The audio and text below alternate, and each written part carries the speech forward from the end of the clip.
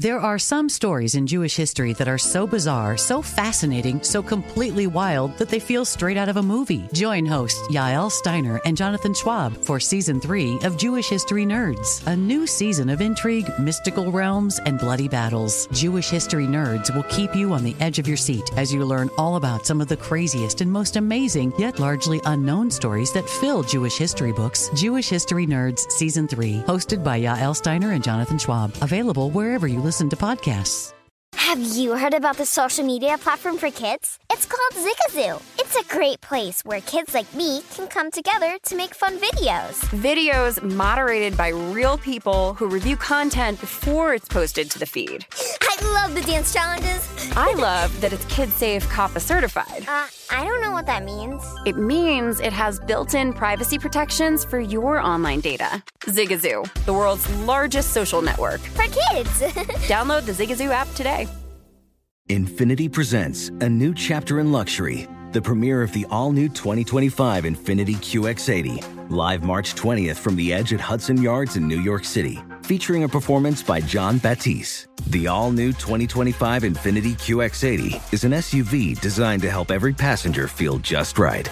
Be the first to see it March 20th at 7 p.m. Eastern, only on iHeartRadio's YouTube channel. Save the date at new-QX80.com. Don't miss it.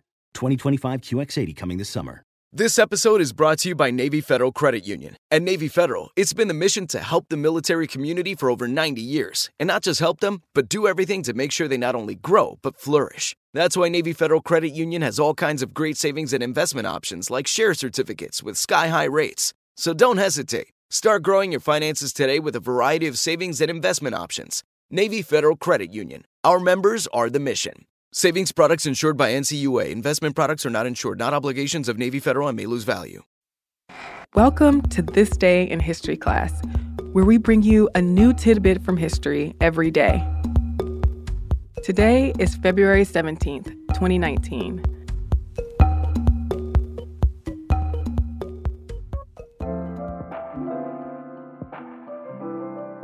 The day was February 17th, 1913.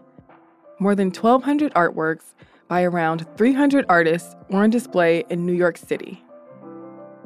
Matisse, Gauguin, Duchamp, Kathleen McInerney, Picasso, Munch, Cézanne, Degas, Hopper, and more American and European artists all had work on exhibition at the 69th Regiment Armory on Lexington Avenue and 25th Street. It was all part of the International Exhibition of Modern Art, or what came to be known simply as the Armory Show. More than 1,200 artworks by around 300 artists were on display in New York City. It's easy to recognize these names now, and we'd consider their work valuable. But back in the early 1900s, the cultural distance between the United States and Europe was far greater. The American art scene looked nothing like the European art scene at the time.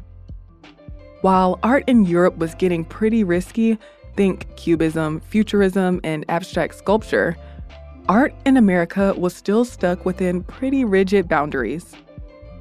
More realistic art, like that of the old masters, was still popular in the States, and the people who could afford to collect art were acquiring new pieces to affirm their status. The National Academy of Design, a rather traditional arts organization, acted as a kind of gatekeeper in the New York City art world, only letting in the artists whose work stayed in an acceptable lane of idealism. But there were artists who refused to accept this stifling of experimentation in American art. In 1911, artists Jerome Myers, Elmer McRae, Walt Kuhn, and Henry Fitch Taylor started meeting at Madison Gallery in New York to discuss forming a society that would help young artists exhibit their work in America. By the end of the year, the four artists banded together with other artists to form the Association of American Painters and Sculptors, a blatantly anti-Academy group whose goal was to exhibit, quote, the works of progressive and live painters, both American and foreign, favoring such work usually neglected by current shows and especially interesting and instructive to the public. So Walt Kuhn, the organization's president, Arthur Bowen Davies, and artist Walter Pack combed Europe looking for artworks to take back across the pond. They found hundreds of works, and Davies and Kuhn arrived back in New York near the end of 1912. And in America, the association had been gathering the works of artists like Albert Pinkman Ryder, Edith Dimmock, Marsden Hartley, and Ethel Myers. There was no jury for the exhibition, unlike the Academy shows. In December, the association sent out a call for artists to submit works in any medium. Here's a line from that circular. The association particularly desires to encourage all artwork that is produced for the pleasure that the producer finds in carrying it out. They didn't take all the submissions, but they did take a lot. Collector John Quinn said the following at the show's opening. The members of this association have shown you that American artists, young American artists that is, do not dread and have no need to dread the ideas or culture of Europe. They believe that in the domain of art, only the best should rule. This exhibition will be epoch-making in the history of American art. On the night it opened, the exhibition attracted 4,000 guests. But as you could imagine, people had wildly mixed reactions, ranging from the utterly disgusted to the highly enamored. The show basically went the early 20th century version of viral. Duchamp's Cubist painting, Nude Descending a Staircase, particularly had people in a tizzy. The magazine Art News offered readers $10 if they could figure out what it meant. One critic said it looked like an explosion in a shingle factory. Another said it looked like an academic painting of an artichoke. In general, reviewers questioned whether the so-called progressive work could really even be considered art.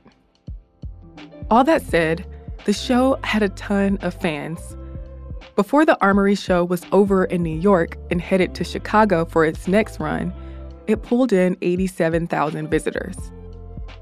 Change wouldn't happen immediately. The show made many American artists feel like they had license to experiment, while others weren't so sure of the longevity of the new art styles. Galleries started carrying more modern and contemporary art, though they favored European artworks.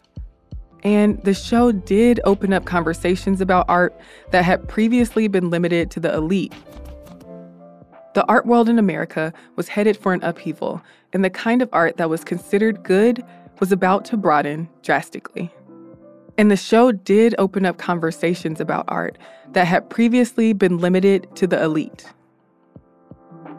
I'm Eve Jeffcoat, and hopefully you know a little more about history today than you did yesterday.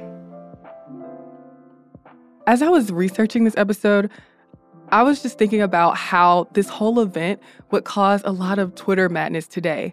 Like, even people who stuck up for the artwork at the show had to take some heat. The Chicago Tribune even published this poem. I called the canvas cow with cud and hung it on the line. Although to me 'twas vague as mud, 'twas clear to Gertrude Stein. Catch you tomorrow for another episode. Zigazoo has made me zigzag. What I mean by that is I swore I would never let my kids on social media, but now I'm setting them loose on Zigazoo. Zigazoo is a space for kids to post videos they've created and to share them with other kids just like them. Videos that are moderated by actual people. And since there are no comments or messaging, you don't have to worry about social trolling. Zigazoo, the world's largest social network for kids. Download the Zigazoo app today. Check out Unpacking Israeli History podcast. From the history of infamous terror groups Hamas and Hezbollah to the story of Nakba to Israel's disengagement from Gaza in 2005, there's so much to uncover. Unpacking Israeli History cuts through the noise and helps you understand Israel's present through understanding Israel's history. Catch up on previous seasons and enjoy new episodes from Season 6 each week. So educate yourself. Learn the history behind the headlines. Find Unpacking Israeli History wherever you listen to podcasts. Ready to unlock a world of entertainment? Philips Roku TV has America's favorite TV streaming platform built in, so you can watch live TV, catch every game, discover must-see shows and hit movies, and get all the best streaming apps in one place, like iHeart for all your favorite music, radio, and podcasts. Watch what you want, when you want. Immerse yourself in entertainment with premium 4K picture and sound for every budget, with sizes for every room. Find your perfect Philips Roku TV today, online or at your local Walmart and Sam's Club. Billie Eilish and Phineas O'Connell, they're with us today on Crew Call. I'm your host, Anthony D'Alessandro. Billie's vocals, it was automatic art. You know, I had to choose a more challenging route than just da da da da. You know what I'm saying? It could have been easier. And a lot of people have asked me how did you choose to have it be so soft and so simple? And what else was it gonna that's what the song wanted. Thanks for listening to this episode of the Crew Call podcast on Deadline.